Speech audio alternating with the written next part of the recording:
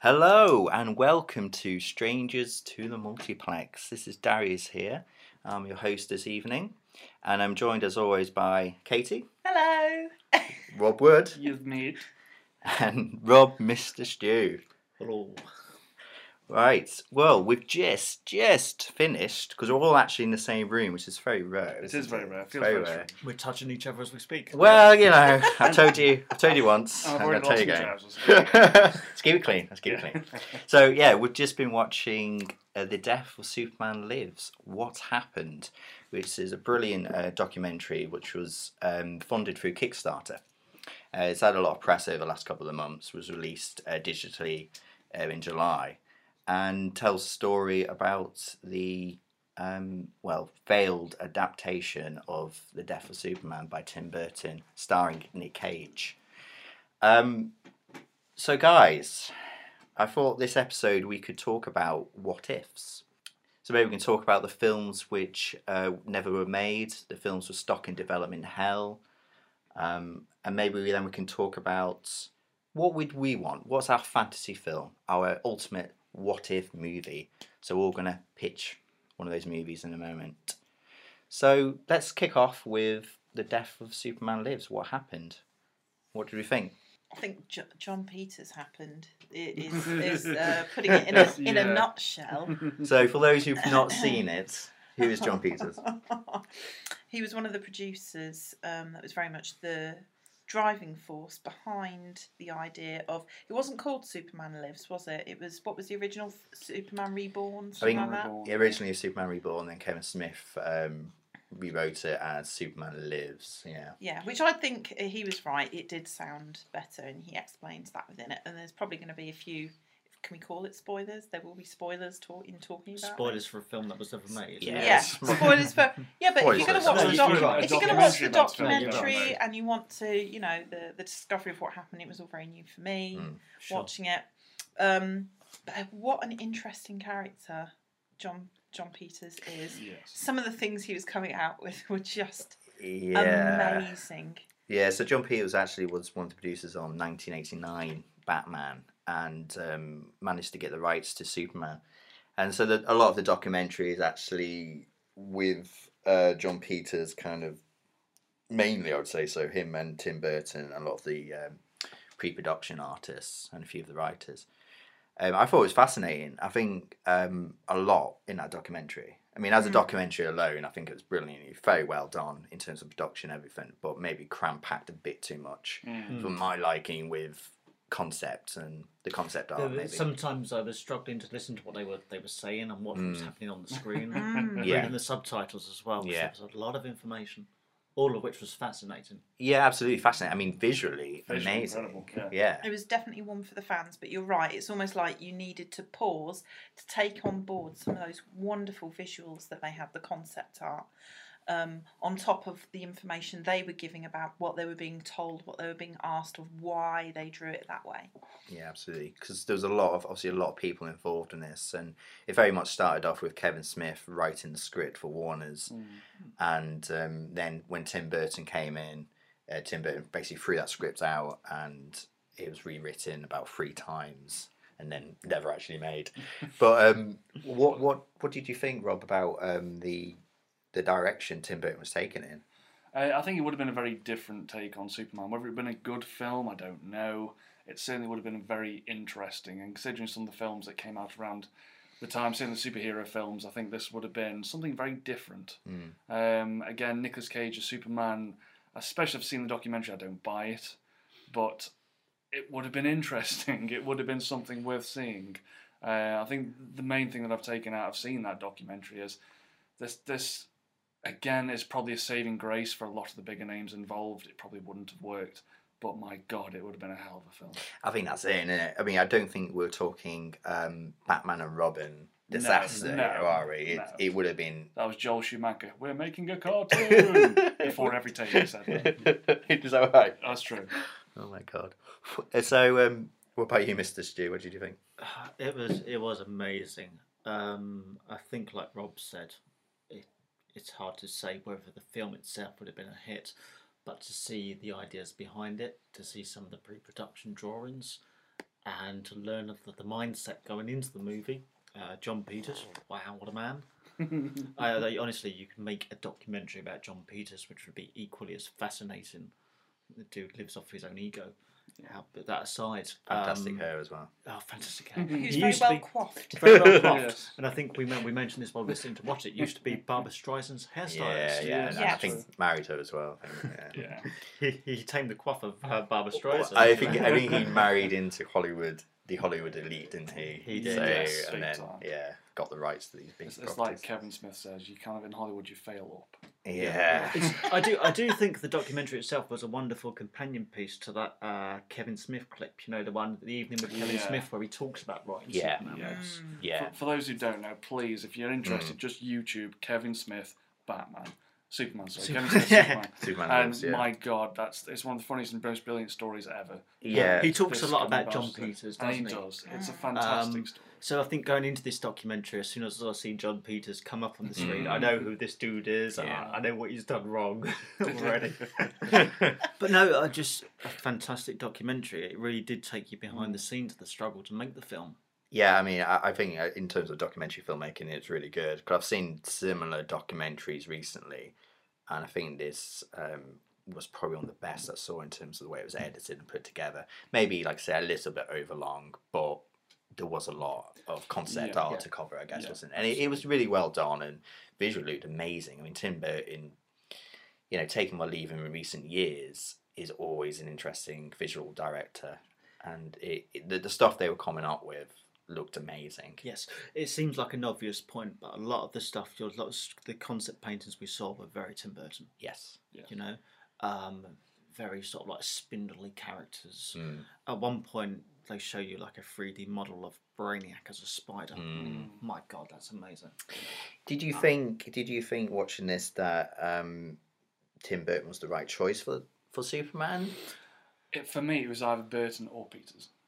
That was a problem. Yeah, that was the problem. I think. I mean, the production guys were even saying that Peters will come in and dismiss all their ideas and say this is not what we want, and you got Tim Burton saying I want this, and Peters saying I want But this. even Tim Burton was saying that as soon as Peters was there, he felt the pressure Yes. of what he wanted, and being such a quirky character. I mean, they weren't out and out saying it, but they were giving examples of him walking into the room and putting people into a headlock because he'd been learning taekwondo, jiu-jitsu, whatever.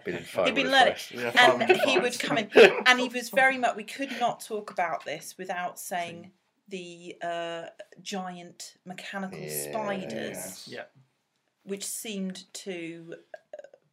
Well, it was the three points that Peter said. We don't want to see him fly, don't want to see him in a suit, and at some point in the film he's got to fight a giant spider. But it's not called a spider. No, what was it called? Snare beast. Sangarian snare beast. Hungarian. So from now on, we should refer to it as a snare beast. It's not arachnophobia. But all the way through, they referenced the snare beast. He was very much pushing for this to the point he ended up in a novel. I kind of feel it did feel like there was a lot of people on this film who didn't really know anything about Superman. There's a lot of even the concept artists were saying, well, I'm European. He's from, I think he's from France. He says I'm not really, don't even know much about the American culture, etc., etc. I'm the right person for this. And the writer as well saying, I don't really know much about Superman. And it's like they're making a Superman film. Does Tim Burton even like Superman? With Batman, you can see the fit. But he doesn't. What you could argue, doesn't even like Batman because especially the sequel, he just likes the freaks. Batman The Returns, second scriptwriter said through this documentary, he said that the first scriptwriter, Kevin Smith, was clearly a fan of Superman, and he didn't understand some of the things that Kevin Smith was trying to get at, and I think that was a lot of what switched Burton off. Yes. And I think as well it did end up, I mean I said it and I don't know if anyone agreed, about how the film did feel like it was becoming less about Superman. Oh no, absolutely. I think it was a Tim Burton movie. It was. It looked like an interesting movie. Take out Superman, it probably would have been a great movie.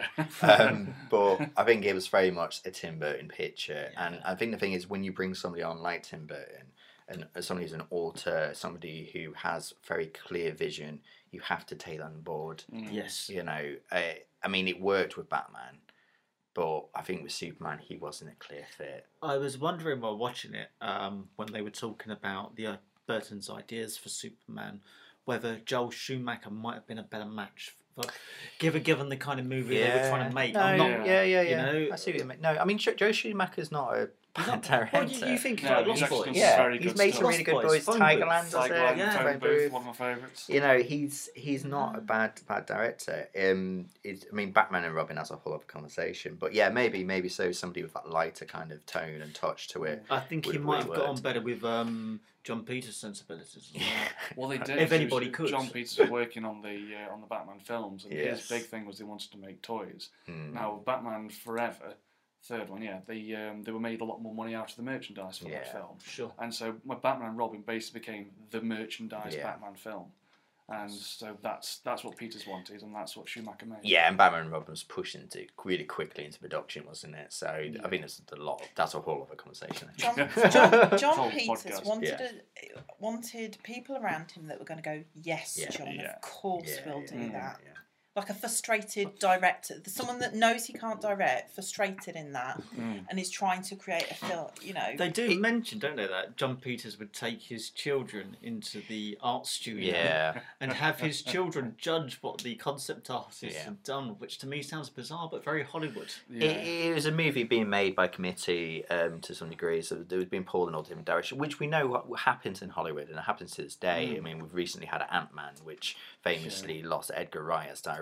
Well, he walked because he didn't want to kind of bow down to the studio pressure, apparently, allegedly, and, you know, kind of incorporate it more into the Avengers.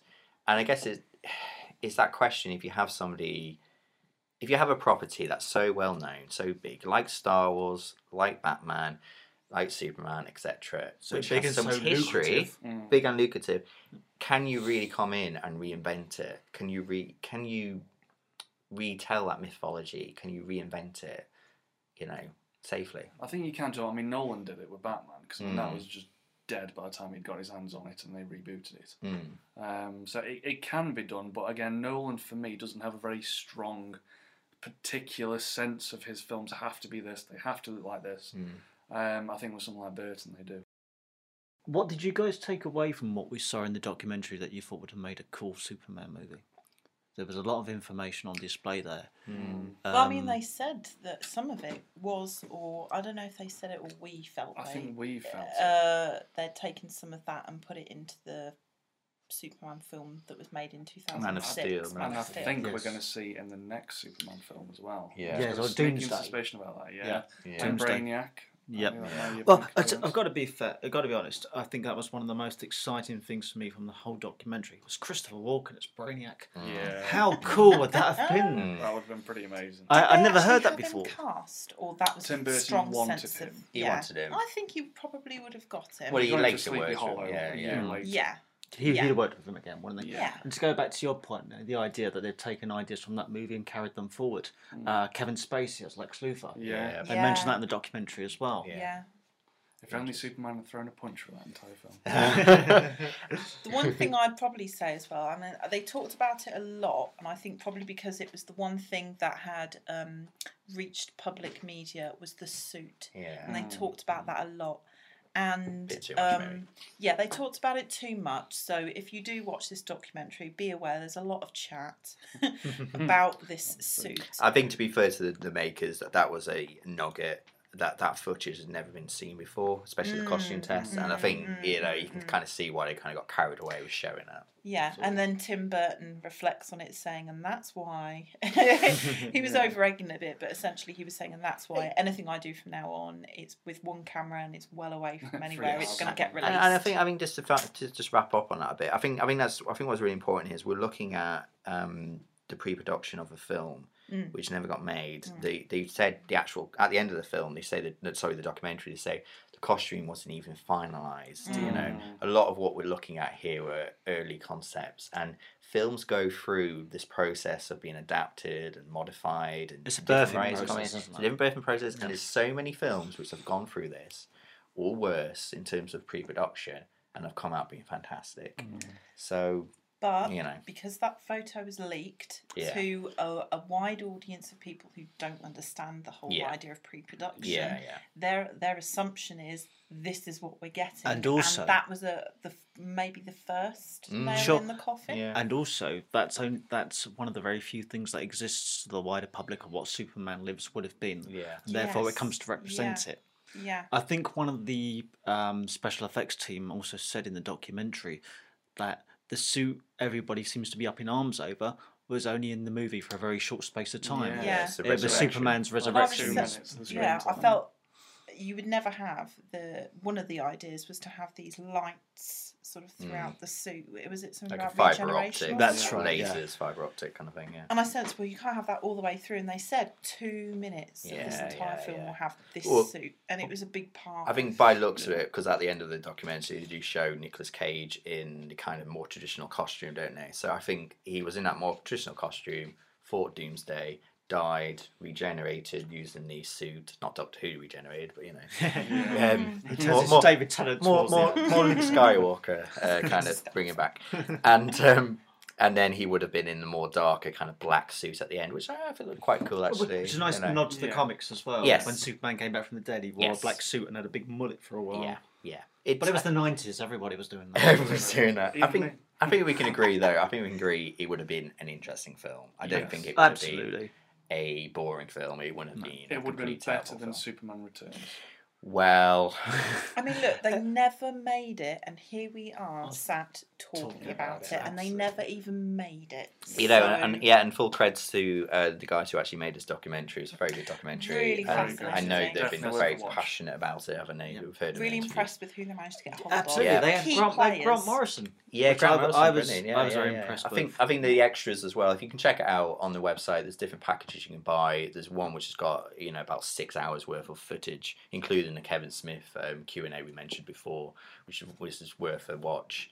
And some brilliant interviews with comic writers and production artists. Loads of content there. So that was The Death of Superman Lives, which Yeah. Fascinating. good. Thumbs Yeah, up. Fascinating. Recommend Yeah, that go doc. see it. Brilliant. It's available for $14.99. So what's that, about 10 quid, 11 quid. So, and we're well worth a watch. Brilliant. So let's move on.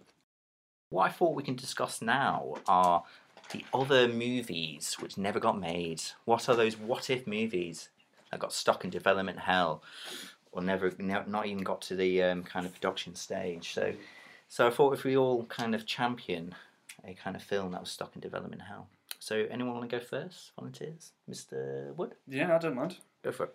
Okay, now the one for me, I remember reading about this years and years ago in Empire and thinking, my God, what a film this would have made. And it was quite simply Paul Verhoeven directing Arnold Schwarzenegger in a film about the Crusades. Yes. That would have been beautiful. Now, this is Arnie at his peak. This is Verhoeven at his peak. This is mid-90s. This was just going to be epic on the grand scale. Slightly after Total Recall. This was after Total Recall. This was... For some reason, Schwarzenegger seems to have this relationship with the public where for some reason nobody noticed he couldn't act. So the Emperor was in his new clothes at the time. Nobody could see. This film got to the point that it was... sets had been built, I think, in Spain, and they'd had a budget of 100 million to go and make the film. The script had been finalised. We've got a cast list here of Gary Sinise as the bad guy. Ooh. Then I know you've got Jennifer Connelly as the love interest, Charlton Heston as the kind of the Right-wing guy who bigot leads who him owns along. skunks? No, as the guy who leads him along. Kind of and, mentor. yeah, I mean this was in typical Verhoeven fashion. This was going to be very un-PC. This is a guy who has a definitive way of talking and way of making his films to make you think. He has something to really say. And this was going to be a blunt guts. This wasn't going to be your typical Hollywood. This is all lovey-dovey and everything's awesome and aren't the British great for going on this crusade? No, the Brits are the bad guys who were slaughtering these people to get to the Holy Land, to get money, to get land. And this was going to be a very uncompromising view of that. I mean, I'd love these swords and sandals movies. Absolutely love them. Any war film, anytime. Oh God, give it to me. this film would have been the best. I think it sounds brilliant. I mean, he does have kind of I won't say an obsession, but he's very interested. He's very interested in religion Yes. as a director. I mean, Yes. RoboCop basically was Christ, the Yeah. resurrection, and that's why he did the film. He's on record as saying he took the film on, and he saw that angle and kind of went for it. So yeah, he's obviously quite interested in religion, and obviously the violence. You can imagine those battle scenes. God, I mean Arnold Schwarzenegger. God, yeah. He's Arnie at his peak. Any is film, Arnie's, Arnie at his So peak. hang on, who was Arnie playing? Arnie was playing. I'll go through this Yeah, go on. briefly here. The action opens, but this is actually what it was going to be. The action opens with peasant thief Hagen, Schwarzenegger, being sentenced to death for illicit raiding of a corrupt clergyman's goods, having been thrown in jail just as the Pope himself arrives to drum up support for a crusade to the Holy Land. Hagen, Schwarzenegger, escapes the noose by staging an apparent miracle. Realising his value as a promotional tool from the recreation of the awestruck peasant masses, the bloodthirsty pontiff enlists the convict on Christendom's quest for the Middle Eastern domination. Tell me you don't want to see that film. Good God. And I'd just like to say, I mean, the film collapsed. Apparently Verhoeven was in a meeting with Carolco, who had made Terminator and Terminator 2. And they said, what guarantees can you give us the film won't go over 100 million? And apparently he kicked off saying there's no guarantees. God doesn't give guarantees. And apparently Schwarzenegger was kicking him on the table saying, shut up. I like the idea he had God on his side, though. This film was going to get made, but in the end, I mean, that put him off. They scrapped it despite making the sets, and they went off and made Cutthroat Island and bankrupted the studio. I'll leave it at that.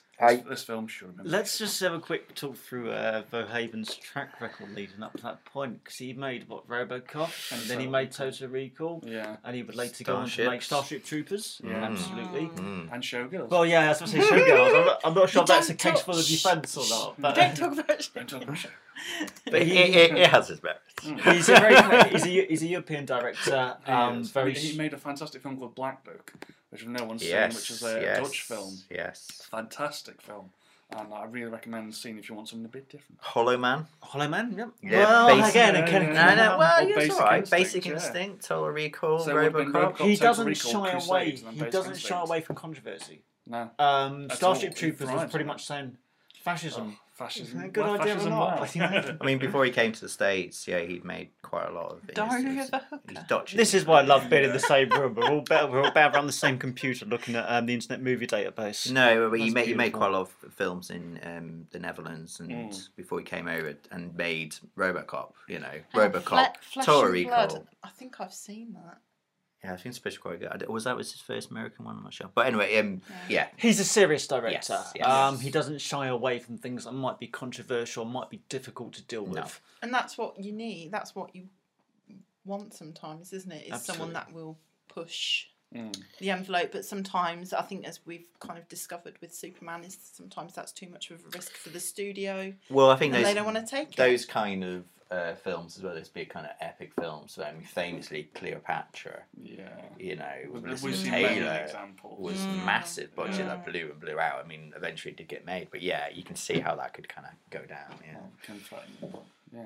So did it? It came down to money in the end. It came down to money, although Cutthroat Island wound up costing 116 million and made about 5 million back. Oh, jeez. So, yeah. Which film would you rather which see? film would you have bet your studio on? No, I remember the Crusades being in production and being talked about for quite a long time. So I think they did try and bring it back. Well, as Schwarzenegger tried to get the rights back in the late 90s and get it remade, but ultimately... He's too old now, isn't he? Yeah. Cast The Rock instead, it'd be fine. Well, that's actually been talked about as well. Well, there you go. You never know whether The Rock could make a film like that these days. I don't know. That kind of edge. Yeah. It'd have to be 18. wouldn't It'd it? have to be 18. We don't make adult movies anymore. And if they do, like Girl with the Dragon Tattoo, the remake, they don't make one. No? Okay. Any more? Next one? Any more? No? Any more for anyone? Mr. Stewart? My example's a relatively contemporary one in as much as it's been discussed a lot recently. It's Justice League Mortal from 2007. I've got to be honest, initially I shied away from reading about this. I have a frustration with people talking about films that have been made and like they're out there and they're still tangible. They're not. For some reason or another, they decide not to make them. So we're never going to get to see. But because we were doing this podcast, I did decide to go away and have a quick read up. And my God, what a movie it would have been.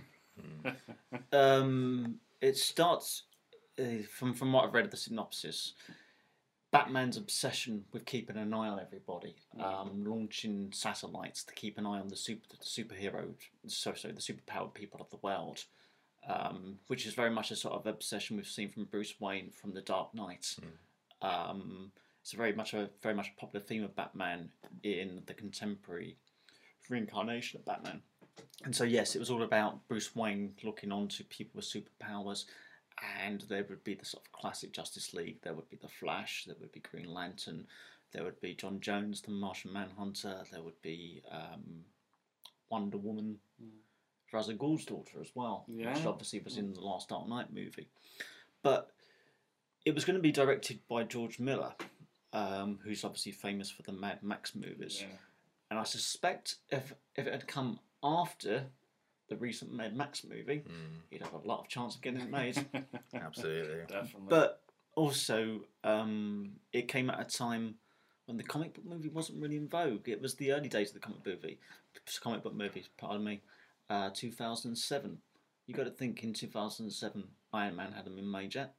Nobody knew who the Avengers were in terms of movie audiences. So I think George Miller, to a certain degree, was up against a lot. But from what I've read of the script, it sounds fantastic. It sounds very dark, and it ends with the death of Barry Allen, who was the first Flash. Yeah. Fantastic, really, really good. And they were also saying there was a lot against having it made due to the fact that Superman Returns lost a lot of money. Yeah. And there was a writer's strike at the time. They were going to shoot in Australia. And the Australian government were going to give them a tax rebate, but they ended up pulling out of that because they hadn't cast enough Australian actors in the movie. Yeah, and I think it was the writer's strike that really kind of was the final nail in the coffin, wasn't it? But the frustrating thing of it all is the fact they were actually in pre-production. Yeah. They'd even got the actors together. You're going to have to help me out with the names. Well, there's a photo. There's a photo of them all together as well. Yeah, the beach somewhere in the dark, yeah. Yeah, but you had Armie Hammer, that's Batman, DJ... Cotrona, I don't know that guy, but he was as Superman, Jessica Biel, or she declined to be Wonder Woman. Adam Brody is the Flash. Yeah, I could see that.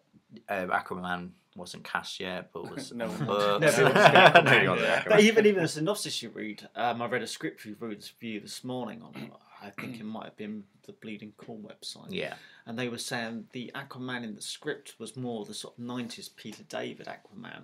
When Aquaman went dark, he lost a hand and he had a hawk and he was like a very kind of scraggly beard. That would work. It all sounds really, really good, and it's even more frustrating, you know? Have you seen the new Mad Max? I haven't as of yet. I'm told it's amazing. Yeah, I mean, absolutely amazing. Yeah, absolutely amazing. And I think it's worth saying actually there is a documentary, I believe, in the works about this film itself. I just think it predates the Avengers. Yeah, they would have had very much a sort of a shared universe built out of it. It would have been very dark, I think. It's very much a wasted opportunity. Yeah, Darius has just pulled up on the computer a picture of the cast all stood together in pre-production. Yeah, they got very close then, very close indeed. I mean, George Miller is a very interesting director. I mean, he's in his 70s now, I believe. Yeah. I can remember actually taking my wife, who was my girlfriend at the time, to see Happy Feet at the cinema. Yeah. And we sat there and I was like, did you know that guy's going to do Justice League? Yeah. I've read it. It's going to happen. Yeah. I think, seeing what he's done with Mad Max, which... It's a fantastic movie, the new Mad Max film. Just visually alone, and the set pieces are some of the best set pieces I think in recent kind of action movie history. I think the fact that, going off the ball a little bit, but with the new Mad Max film, the live action sequences, and I showed it to my dad earlier this week and pitched it to him as it's essentially about a 2-hour car chase. Yeah, which is really, really summing it up, but. It is that, and it's so much more. And I was so impressed, especially finding out, not that I'm ageist, but a chap who is slightly older, is pulling off such an incredible, sophisticated, intelligent film. Do you think we would be praising really George Miller for his Justice League in the same sort of gasp we would Joss Whedon for Avengers? That's a hard question to Ooh, answer. I that's a mean, good one. well, obviously we'll know more once this documentary comes out, hopefully, Yeah. and it will explain a bit more. Compare the directors though, you get very Sorry, just a different... point I forgot to mention. One of the things that was against it was Nolan was working on his Batman trilogy at the time. Yes. He'd just not long completed Batman Begins, Mm. and Nolan said that Christian Bale's Batman wasn't allowed to be in the same movie purely because he didn't want to operate in a shared universe. And as such, you would have to recast Batman, which they did. But then also, it's like the two franchises exist in separate bubbles. And again, I think that's why Marvel have been so popular, is because of the shared universe. Yeah. I think by having your Batman outside of that, you're already... there's no coherency there. No, I mean, it's something that works in the comics, doesn't it? You can have different lines of kind of different versions of Batman or Superman in the comics. But in terms of for movie audiences, I think it's too confusing. We wouldn't have been ready for it yet. I was also reading after that attempt more towards the version of Justice League they're working on now. There's a story that's been reported on several websites of movie executives about 2009, possibly 2010, going into a comic shop pretending to be fans and then quizzing the staff about what they thought about Frank Miller directing the Justice League movie. Yeah, right. Now, say what you will about Frank Miller's The Spirit, it's an awesome looking movie. It looks amazing. Even if he made Justice League and it failed, I would just love to see what it looked like. Yeah. Okay. And I'm going to wrap up on that. So point. is that Frank Miller? Frank Miller directing the Justice League? I think... It would never happen, but just think, if he stuck with the same colour scheme he'd used for Sin City and he'd used for The Spirit, how amazing and how different from the Avengers with the Justice League. We'll start with Snyder. If someone had told Frank Miller the old thing of come into a scene late and leave early, Spirit would have been a lot better. I've not watched it, so I can't comment. Is Scarlett Johansson in it? Yes. Oh, I might have to watch it. It's a reason to watch it. To be fair to him, it looks beautiful. Brilliant. Katie. Right, that leads on quite nicely to what I'm going to be talking about, which is if Darren Aronofsky had made Batman Year One, which I will admit I've never read. However, we should remedy that immediately. It's going to be remedied. In 2000, it was put forward that Darren Aronofsky was going to make this film, and he brought Frank Miller on board to write the script. Now, this is probably where I think it started to fall down. Frank Miller, who wrote Batman Year One, so he's written this amazing piece of work, Aronofsky goes to him and basically says, let's rip to shreds all your original ideas and let's come up with something completely different. Which I thought, perhaps for Frank Miller, was a bit of a slap in the face, but he still ended up writing the script, which I've had a bit of a sneaky peek at. So, some of the things, if I go through it, some of the things that he was saying was, my pitch was Death Wish or The French Connection meets Batman. In Year One, Gordon was kind of like Serpico, and Batman was kind of like Travis Bickle, who's the protagonist of The Taxi Driver. And he was making, well, him or Frank Miller, they were making all these changes that were so far removed from what we know as being the story. So after Bruce Wayne's parents are shot, Bruce loses his fortune and becomes homeless. Alfred's character changes to an African-American man named Little Al, who runs an auto repair shop and acts as Bruce's mentor. Okay. Because that's the thing. Bruce doesn't travel the world. He instead reads books on various types of combat and practices them. I'm reading you the best ones here. Sounds wonderful. Bruce uses mostly chemical-based weapons when fighting. Many of the scenes from the comic are omitted from the script. The Batmobile and the Batcave would be present. Oh, it was Gordon as well, Commissioner Gordon. I was reading it in essentially the first pages of the script. You've got Commissioner Gordon making a suicide attempt. He hates living in Gotham. He wants to get out. He just had enough. I'd read that as well, and I was thinking, good grief, you know, how far removed is this? The Batmobile would have been a Lincoln Continental. I mean, essentially, what Aronofsky wanted, and whether he was asked to do this or not, I don't know.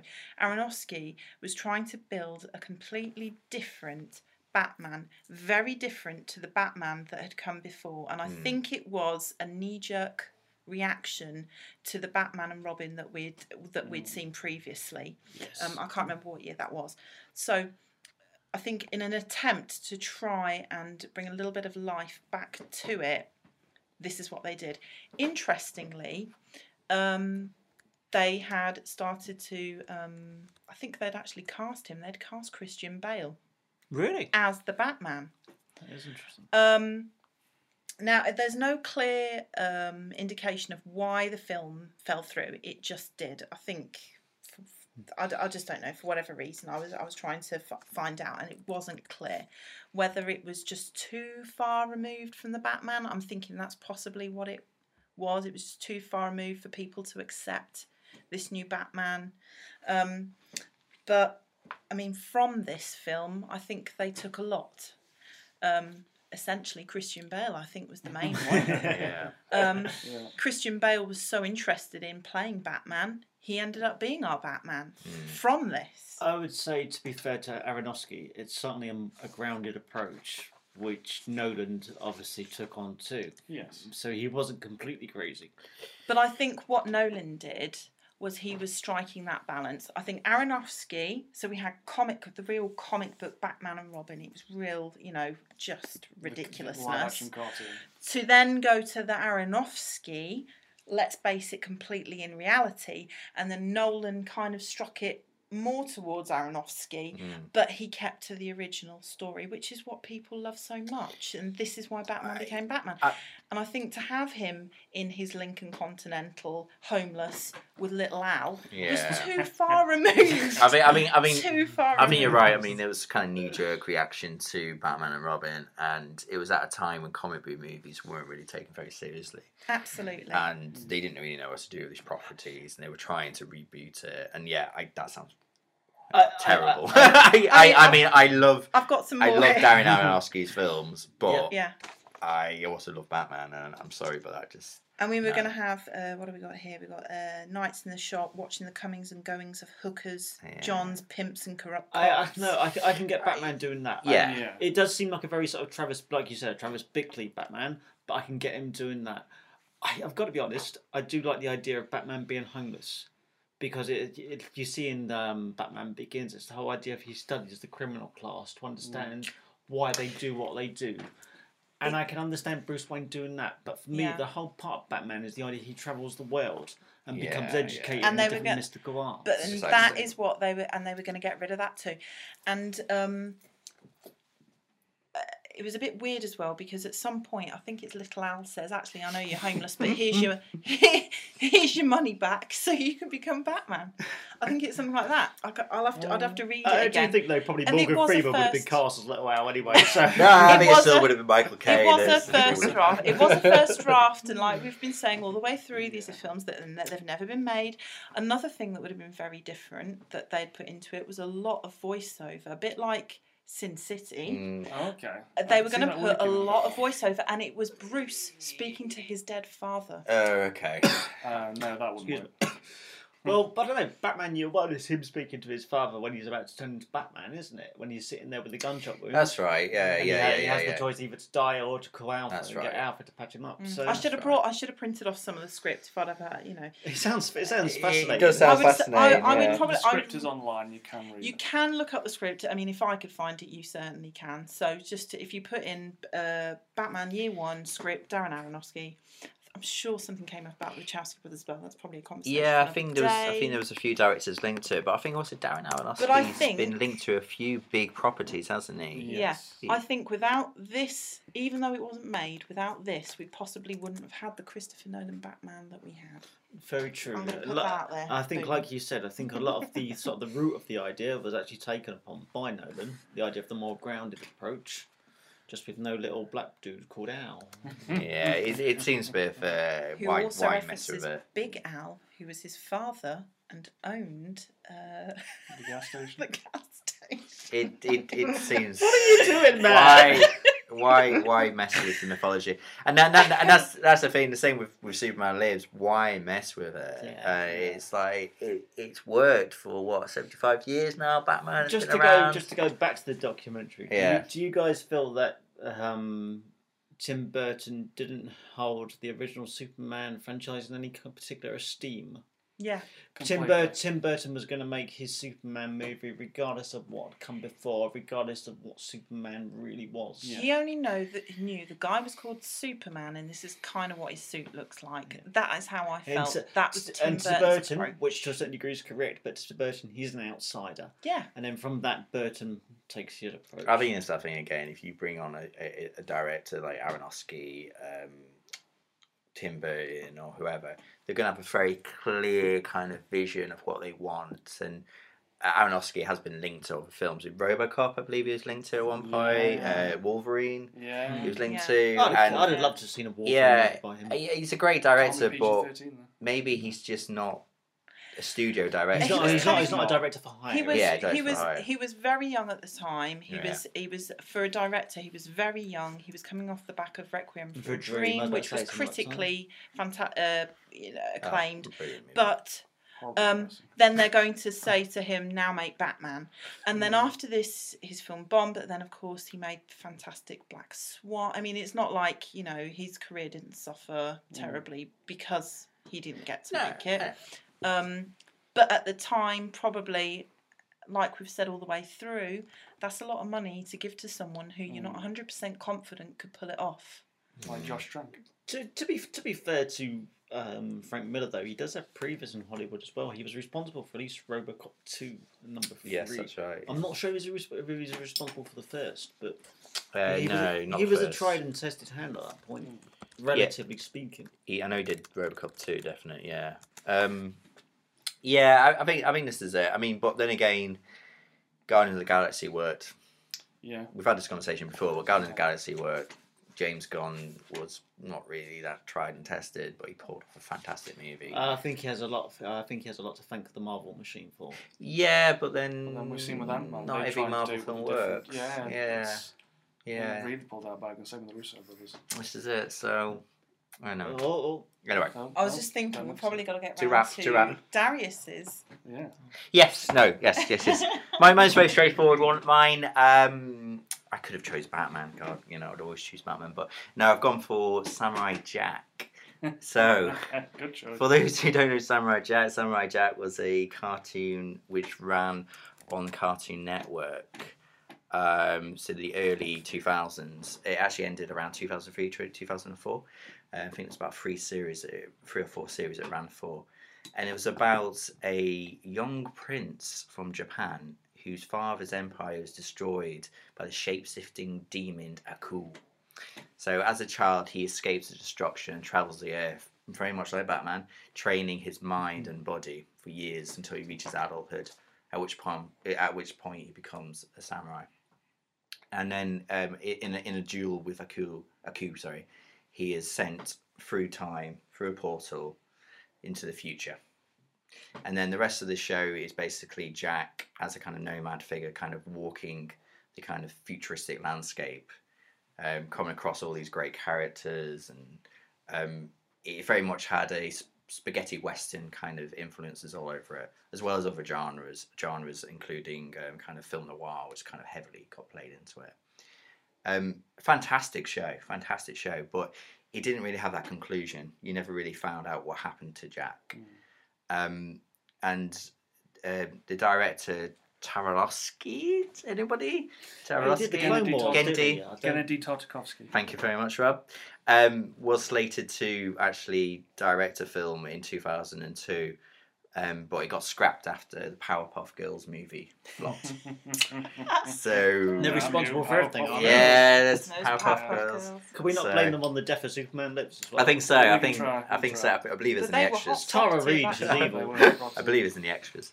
And then it's kind of been bouncing back and forth. At one point, J.J. Abrams' Bad Robot production company was behind it and was going to produce it. Was it going to be Obviously. live action? I think there's been talks of both a live action and a 2D animated version as well. So the live action version did have Tarzan Singh attached, who was a Ooh, director. Ooh. That's interesting. Yeah. It'll pop up again later. Yeah, the director. Oh, there you go. Spoilers. There we go. The director of The Cell, The Fall, Immortals, Yeah. that Mirror Mirror, which apparently is horrible, but I haven't watched it. It's actually quite good. Is it? Oh, okay. It looks okay. beautiful. I mean, visually, fantastic director. I mean, It's very you watch it. whimsical.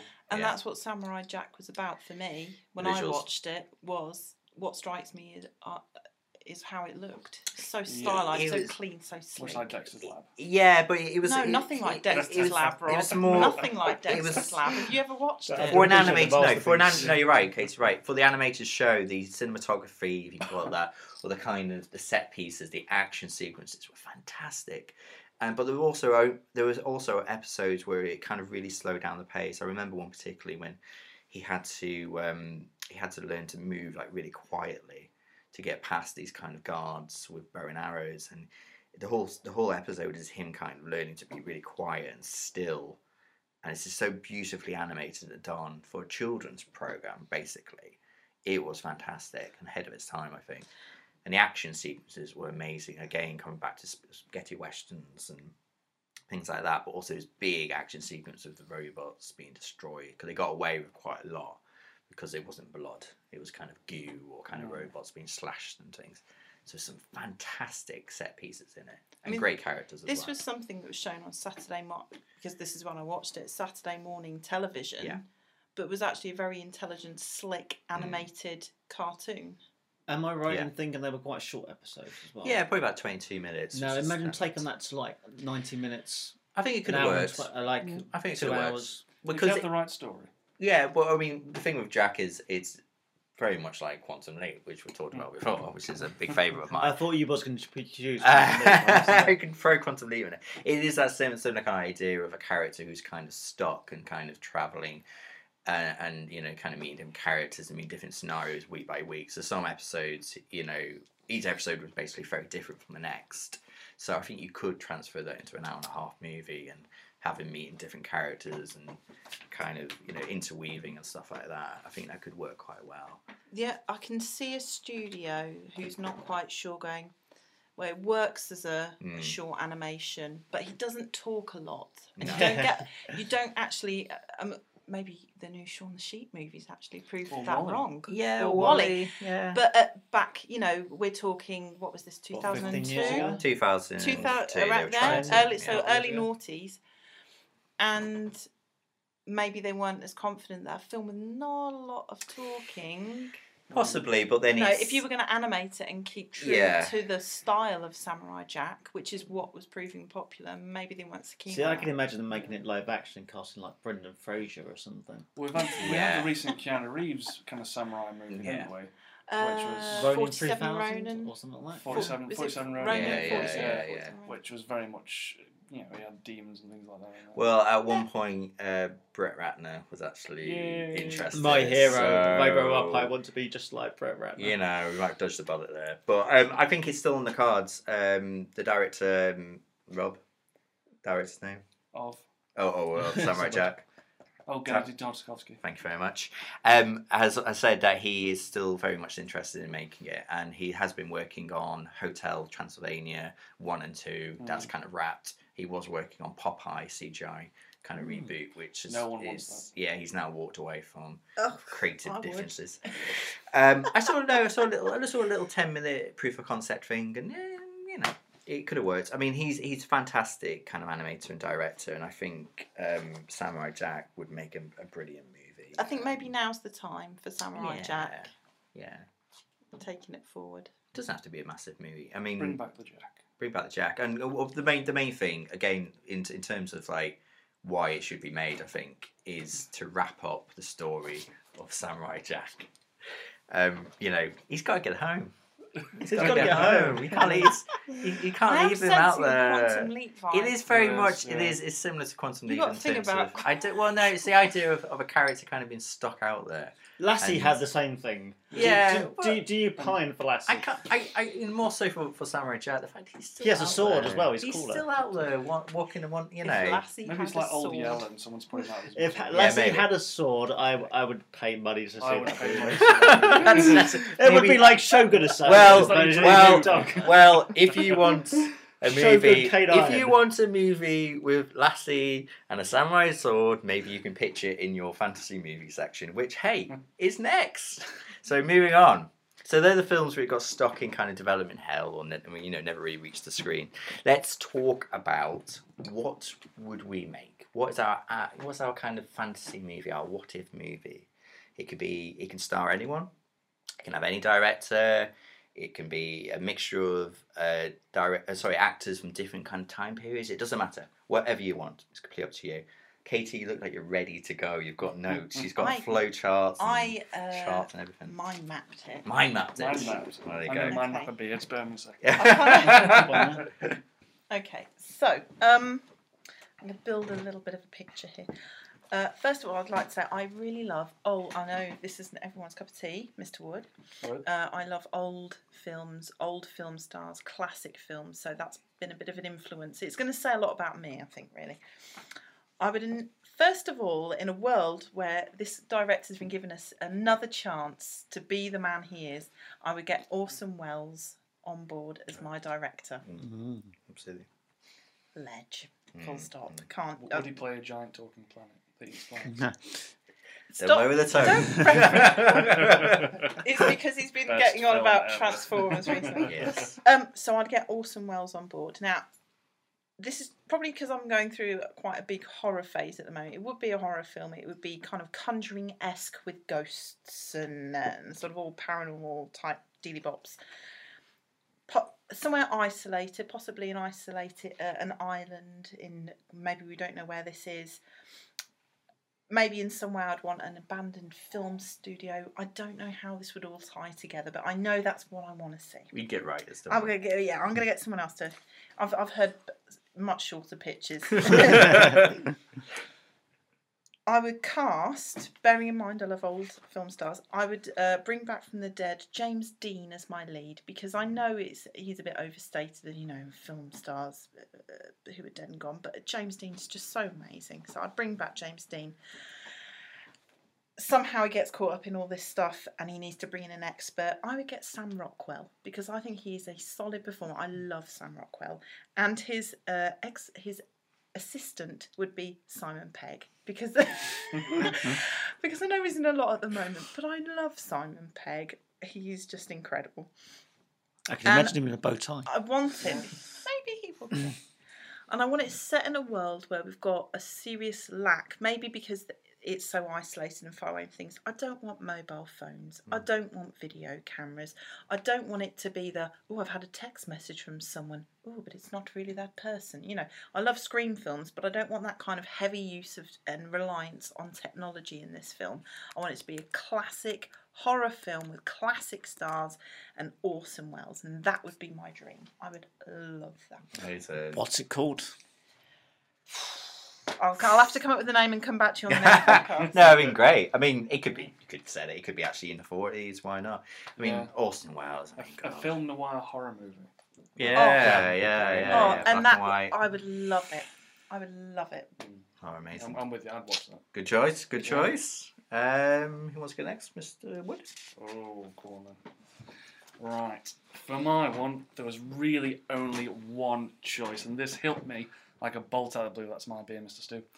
And Let's not get your name on it. For the record, we're not drinking while we're not drinking now. We don't drink.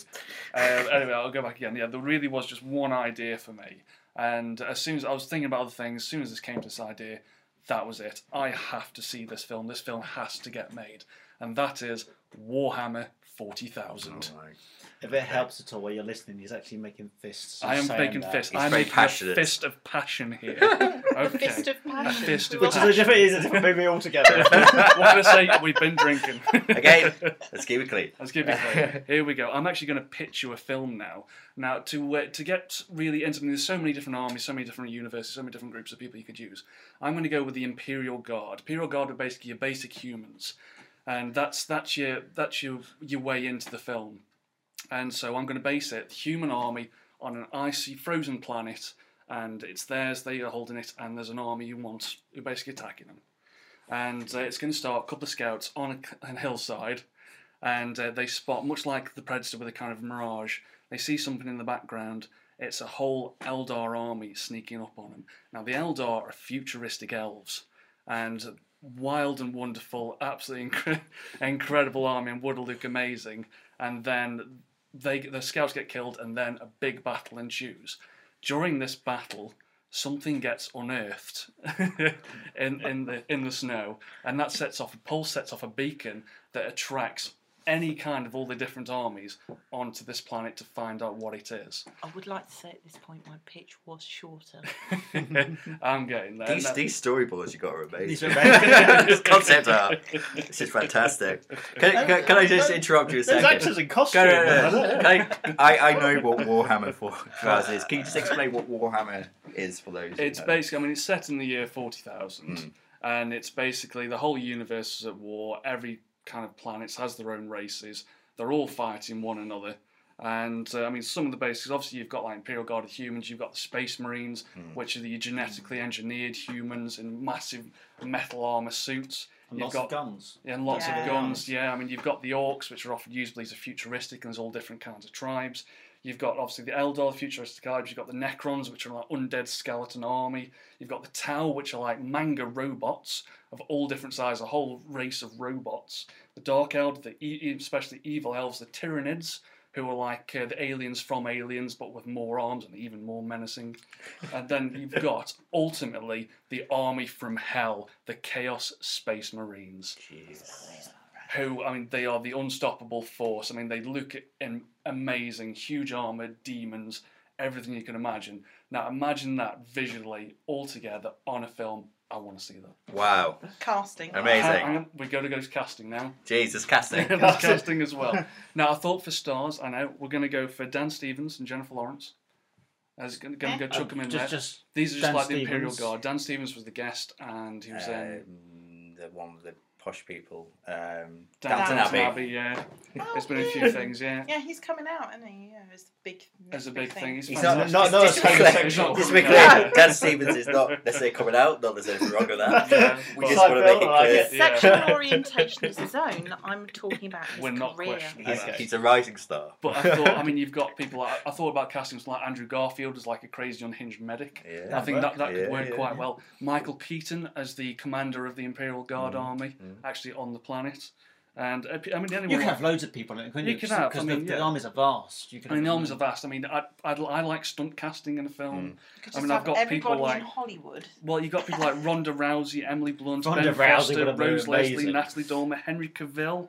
And I mean, I thought even as you have like Space Marines turn up, and one of them's played by Russell Crowe, but not as we know him, shaven head, scarred from years of battles, and he has that voice of authority in this massive metal armour, who goes to help them and comes in and saves the day. Wow. Well, if Warcraft takes off, which Exactly. Duncan Jones is to bring out next year, then this could be the next one. To It say could be it was next based, one. it was a board game, wasn't it? It was Yeah. a board Board game, game yeah. and comics. I'm certainly and- bored. Do you know who I want to see? Hey. Do you know who I want to see as a Space Marine? Go on. Kurt Russell.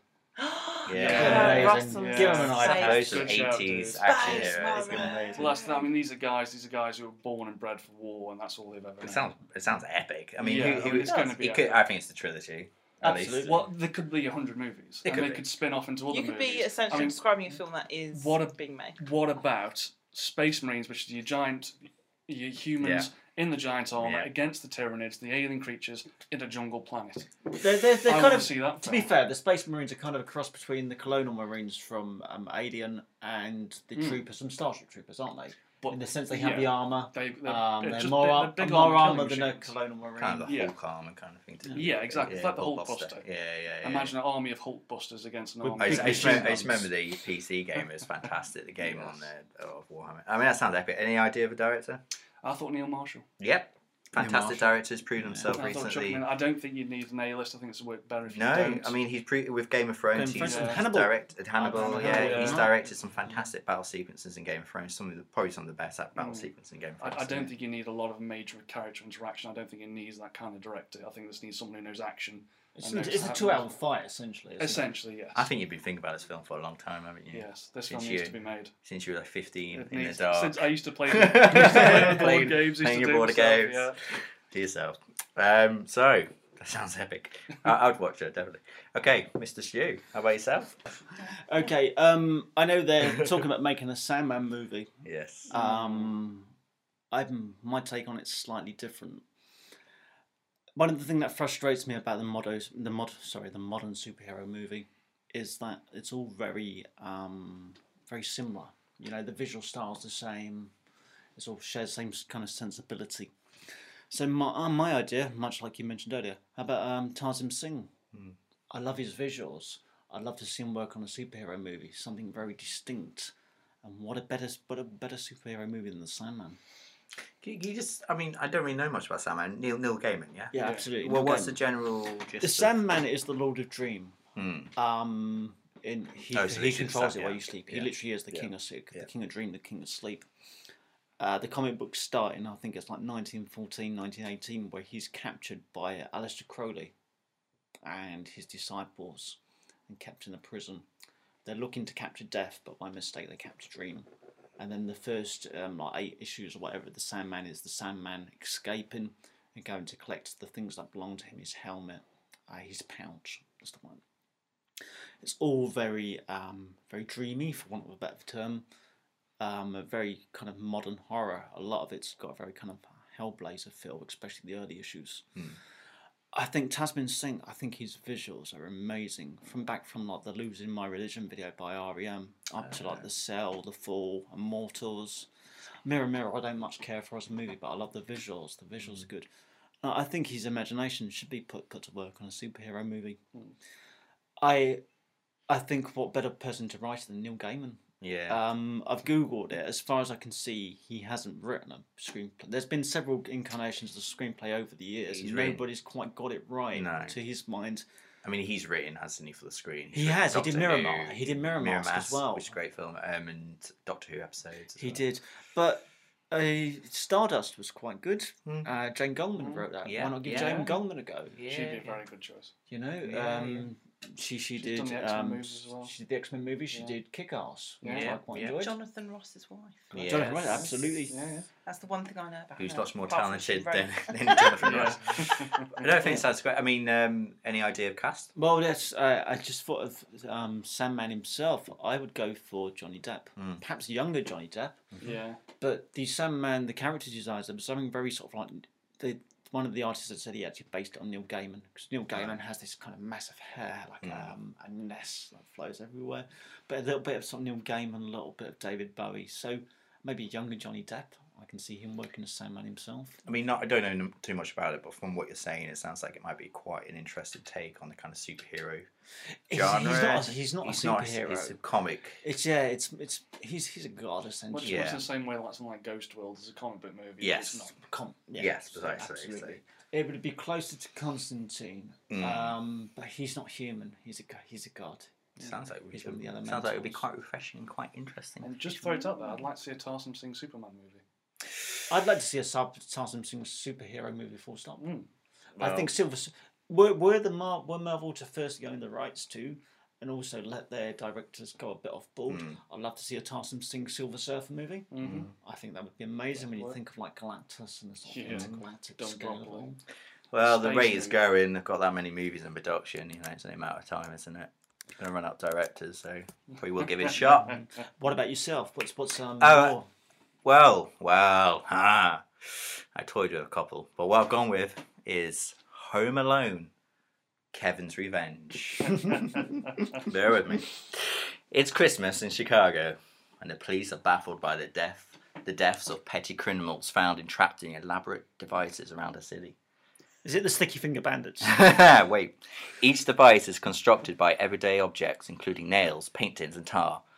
The only calling card on the scene are the words "Merry Christmas, you filthy animal," written in childish handwriting across the victim's chest.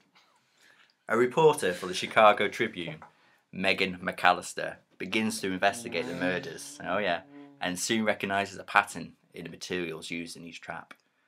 The items are similar to those found in a family home growing up.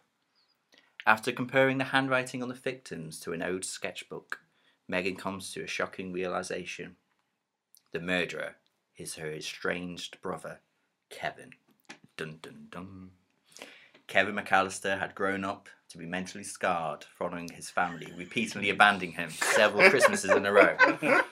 Trapped in a state of arrested development, Kevin has built an underground lair in Chicago and believes he is protecting his home from the criminals who enter. Megan, concerned for her brother's sanity, reaches out for the only people she believes can help get past Kevin's traps and find him safely. The notorious Wet Bandits. Oh, I'm there. I'm watching Yeah? it. Come I'm on. watching it. I have thought about this for quite a few years. It's like an alternative to Batman, isn't it, really? It kind of, yeah. Right. Originally, I kind of saw him as kind of more like Bruce Willis, kind of John McClane. So in you Die Hard. got a Die Hard vibe happening. Kinda. Originally, I was thinking Die Hard, but then I thought... How about him being home alone in a skyscraper? Yeah, I thought that, but then I thought maybe it'd be quite interesting if he became more of a kind of deluded, kind of Riddler-esque kind of character, more if of it a was villain. Kevin McAllister and the guy who played Saw, like Jigsaw. Go head to head. Making a Freddy fun versus house Jason with crossover. We're talking the start of a trilogy here, So so, Kevin, Yeah. he has now become the... He's kind of the villain, really. Villain. He's become disillusioned. Basically after the events of Home Alone 1 and 2, it happened to him every Christmas for about 10 years. His family kept leaving him behind at different locations around the world. And this got to Of course, they say it's an accident. It's an accident, but Kevin became very disillusioned and went off by himself and basically shot himself away from his family for many years. I mean, not to shoot it down, but they seem like quite... This is going to production. Yeah, the dissenting voice in the room. We've Hang on, cast but this. they seem like quite a rich family. Would they not sort of send him off for some therapy? Well, no, he Maybe he doesn't want to be got hung in kidnapped this hill. by Maybe Michael he doesn't want to be Jackson back in hugged. the end of the He 90s. basically he disowned him. Metafiction. He disowned Metafiction, him. He Oh, he pushed had him enough. away. He had enough. By the time he was 18, he had enough. He left. He kind of travelled the world and disappeared. And this Right. is basically around 10 years after that. Right. So his sister Megan hadn't seen him for many years.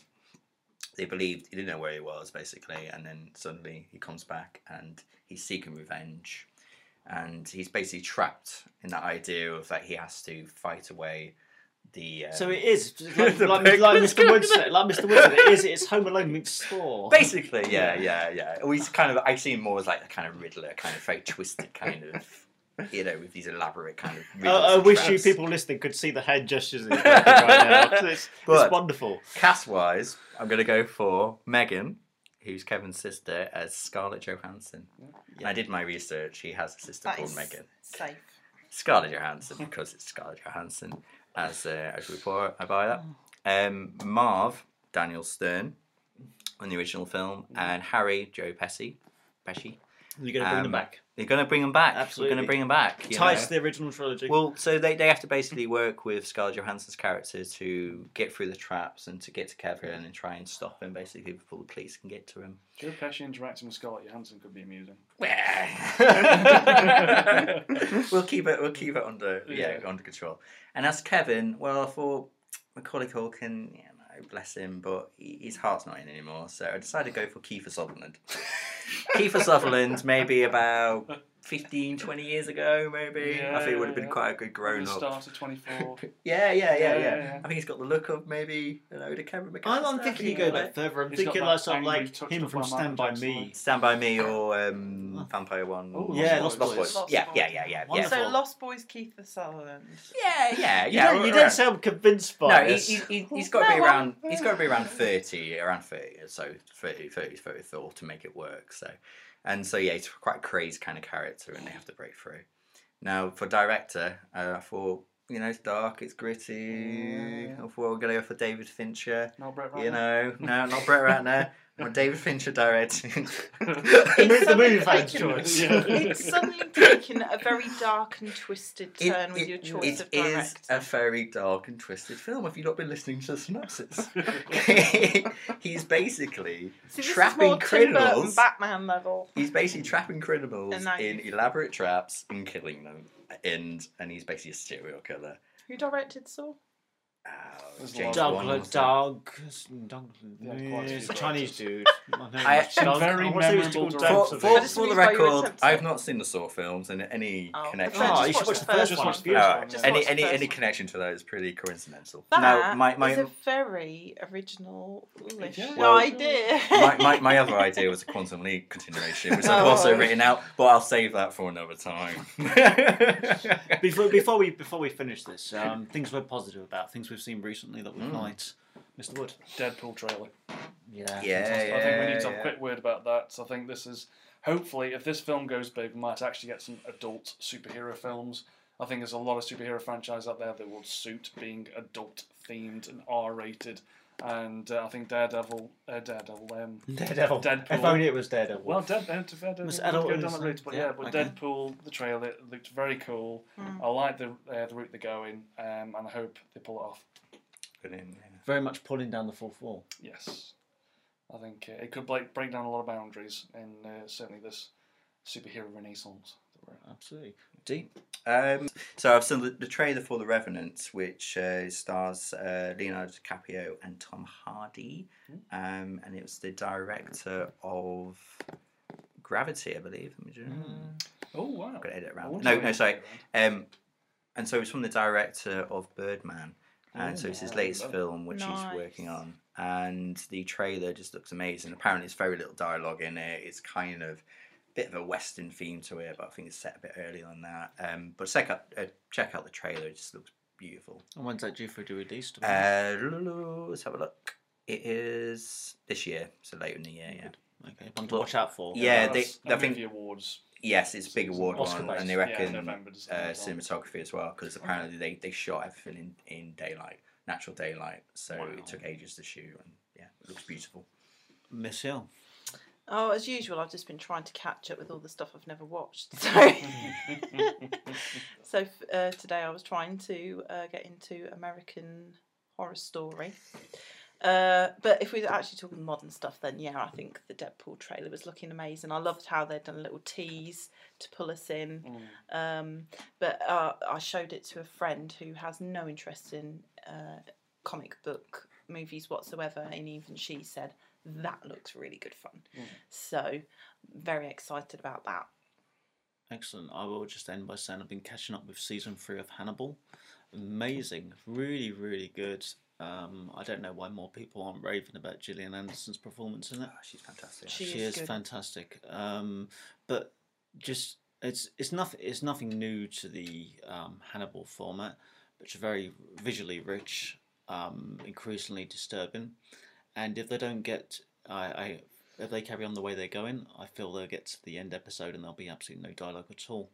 And that's not a criticism. No. It's just Yeah. the way the story is Have going. they actually managed to make it more disturbing? Because I've already, having watched the first series, I already had to make sure that I had no food around me because I just would feel Yeah, sick. It's By the end of quite the It's getting very dark in a European, second, doesn't wouldn't you it? say? Very European. Well, I haven't watched. I haven't watched that much of the third season, but yeah, you're right. It gets very kind of slow and kind of the first couple of episodes of the season. And that's not to put you off. It's, No, it's beautiful stuff. It's a shame that it's ending. So you just got to have a little bit of patience. Yeah. Yes, stick with it. 'Cause, to be fair, my interest was waning at the start of the third season, but I stuck with it, and the latest couple of episodes I've watched have just rewarded ninefold. Hopefully they'll save it. They'll bring it back. But The one I watched the other night actually was the introduction of the Red Dragon, and they had a complete leap of like 3 years between the previous episode and that episode. well, this is it. Nice. Next season they might catch up to Silence of the Lambs. So See, now you've made me want to get back into it because I abandoned it a little bit in series 2. So yeah. It It's gets certainly worth quite watching. heavy. The first half of season 2 with all stuff with Will Graham and stuff locked up. That's pretty much where I left But it.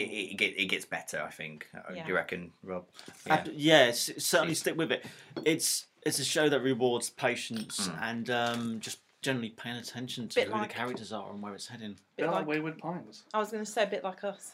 So, on that note of Wayward Pines. Oh, and Wayward Pines is not. On that note of Wayward Pines, I think we're going to end it because we're not going down that rabbit hole. Okay, so that's been a great episode. Really good chatting to you guys and being in the Absolutely. same room. Yeah, it's been Brilliant. great. I hope you, the listeners, enjoyed it. And please give us any feedback you can on iTunes or through Twitter at StrangersTTM, or on the Facebook page. Just search Strangers to Multiplex, you'll find us. Tell us what you'd like to hear in future. Yeah, give us future podcast ideas. I think the horror one's the next one. Yeah, we're doing horror next. Yeah. We'll be back in a couple of weeks with our horror special. But yes, please, any feedback, that'd be great. And thanks for listening. And until next time, don't be a stranger.